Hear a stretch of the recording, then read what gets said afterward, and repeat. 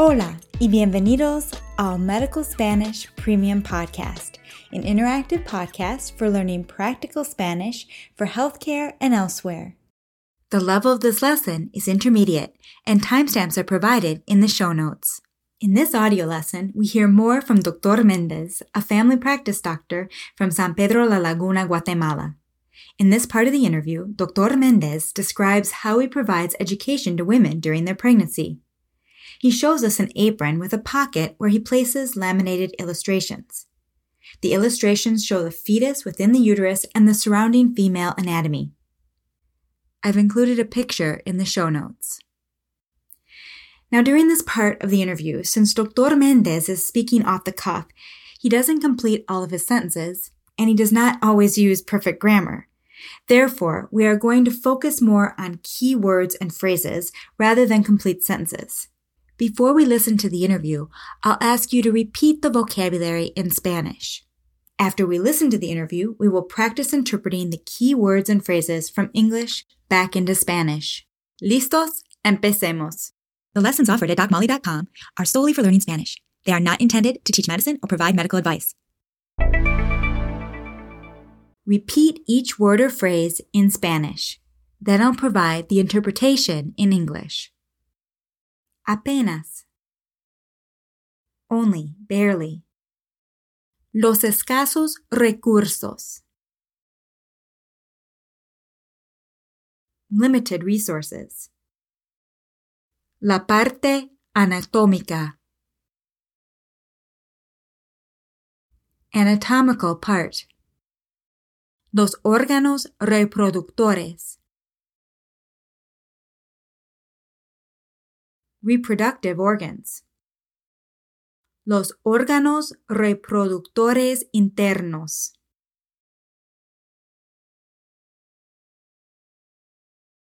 Internal reproductive organs. El último trimestre.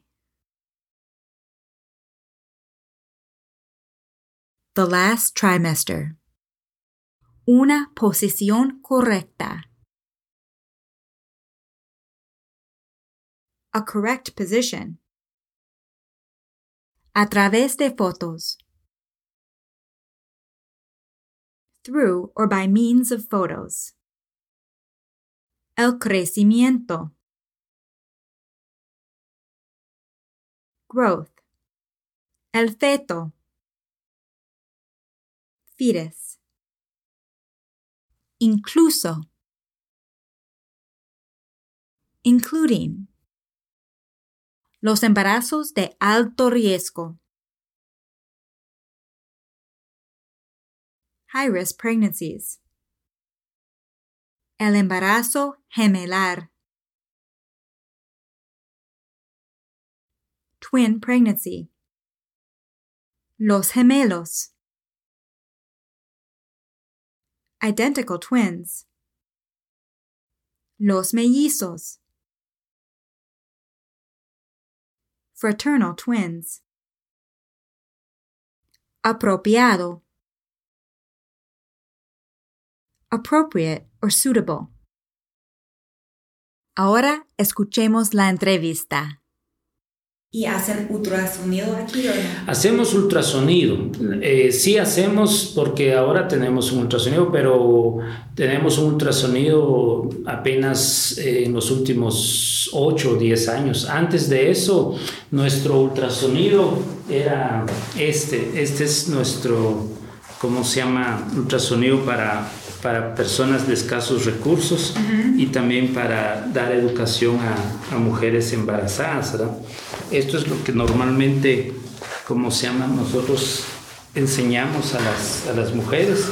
¿Puedo sacar una foto? Sí, claro. La parte, digamos, anatómica de las mujeres, los órganos reproductores internos y, por darles un ejemplo, digamos, cómo enseñar el momento de un embarazo en el último trimestre en una posición correcta, ¿verdad? Entonces eso, por ejemplo, también tenemos maneras de cómo ir explicando a través de fotos el crecimiento del bebé, ¿verdad? Las partes de un feto incluso al momento de tener algunos embarazos de alto riesgo, como por ejemplo embarazos gemelares, ¿no? Entonces, esto es nuestra ultrasonido apropiado a los recursos que tenemos, ¿verdad? Aquí. Y la gente, la verdad es que un ultrasonido, digamos, como los que tenemos nosotros acá, no es así como mucha gente piensa, que uno mira una televisión y ve. Siento que ayuda más explicar esto, porque es más gráfico, ¿verdad? Más fácil de...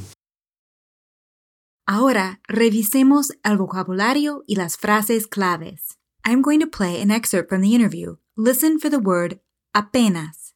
Tenemos un ultrasonido apenas en los últimos 8 o 10 años. So here he uses apenas to say apenas en los últimos 8 o 10 años. Only in the last 8 or 10 years. After reviewing this statement with some native Spanish speakers, we're going to change it a bit to make it more natural. Only in recent years have we had an ultrasound.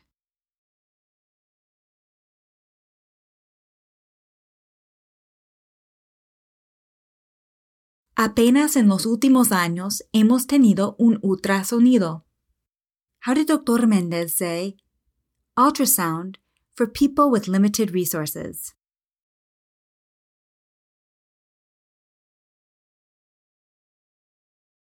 Ultrasonido para personas de escasos recursos. How did he say, in order to provide education to pregnant women?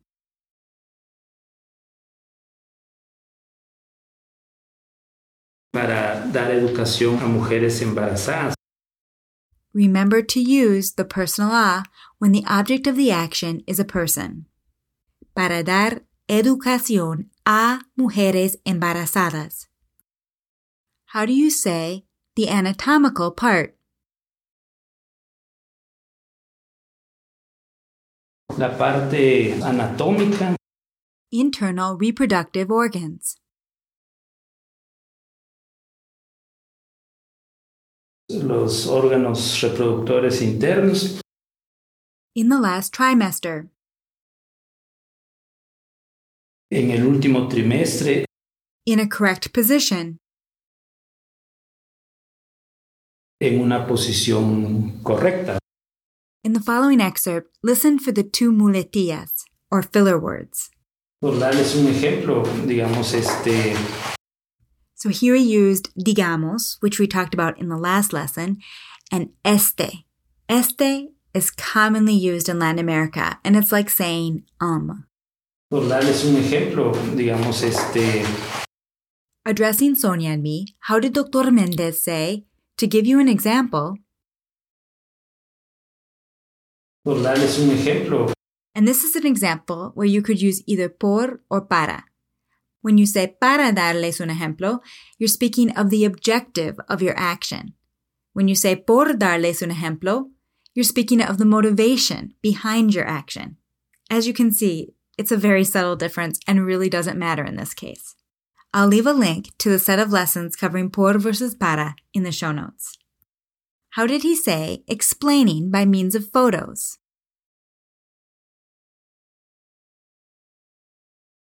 Explicando a través de fotos. The parts of a fetus. Las partes de un feto. The growth of the baby.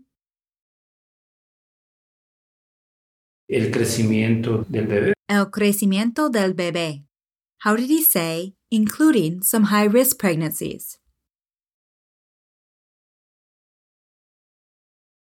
Incluso algunos embarazos de alto riesgo.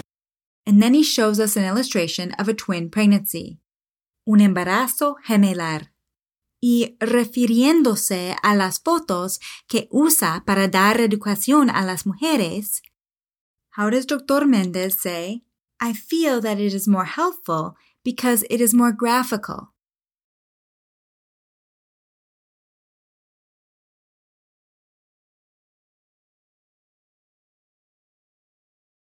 Siento que ayuda más porque es más gráfico, ¿verdad? Siento que ayuda más porque es más gráfico. And at the end he adds, ¿verdad? Right? And finally, he refers to the use of educational illustrations as an ultrasound suitable for the resources that we have.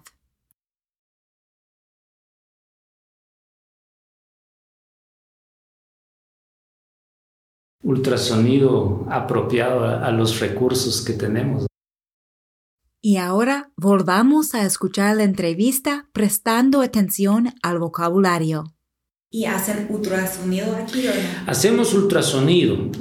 Sí hacemos porque ahora tenemos un ultrasonido, pero tenemos un ultrasonido apenas en los últimos 8 o 10 años. Antes de eso, nuestro ultrasonido era este. Este es nuestro, ¿cómo se llama? Ultrasonido para personas de escasos recursos y también para dar educación a mujeres embarazadas, ¿verdad? Esto es lo que normalmente, ¿cómo se llama? Nosotros enseñamos a las mujeres. ¿Puedo sacar una foto? Sí, claro. La parte, digamos, anatómica de las mujeres, los órganos reproductores internos y, por darles un ejemplo, digamos, cómo enseñar el momento de un embarazo en el último trimestre en una posición correcta, ¿verdad? Entonces eso, por ejemplo, también tenemos maneras de cómo ir explicando a través de fotos el crecimiento del bebé, ¿verdad? Las partes de un feto, incluso algunas al momento de tener algunos embarazos de alto riesgo, como por ejemplo embarazos gemelar, ¿verdad? Entonces, esto es nuestra ultrasonido apropiado a los recursos que tenemos, ¿verdad? Aquí. Y la gente, la verdad es que un ultrasonido, digamos, como los que tenemos nosotros acá, no es así como mucha gente piensa, que uno mira una televisión y ve. Siento que ayuda más explicar esto, porque es más gráfico, ¿verdad? Más fácil que... Y eso es todo por hoy. Espero que te haya sido de ayuda. Hasta la próxima. This is a production of DocMolly.com, where you will find interactive audio lessons that teach Spanish for healthcare and elsewhere.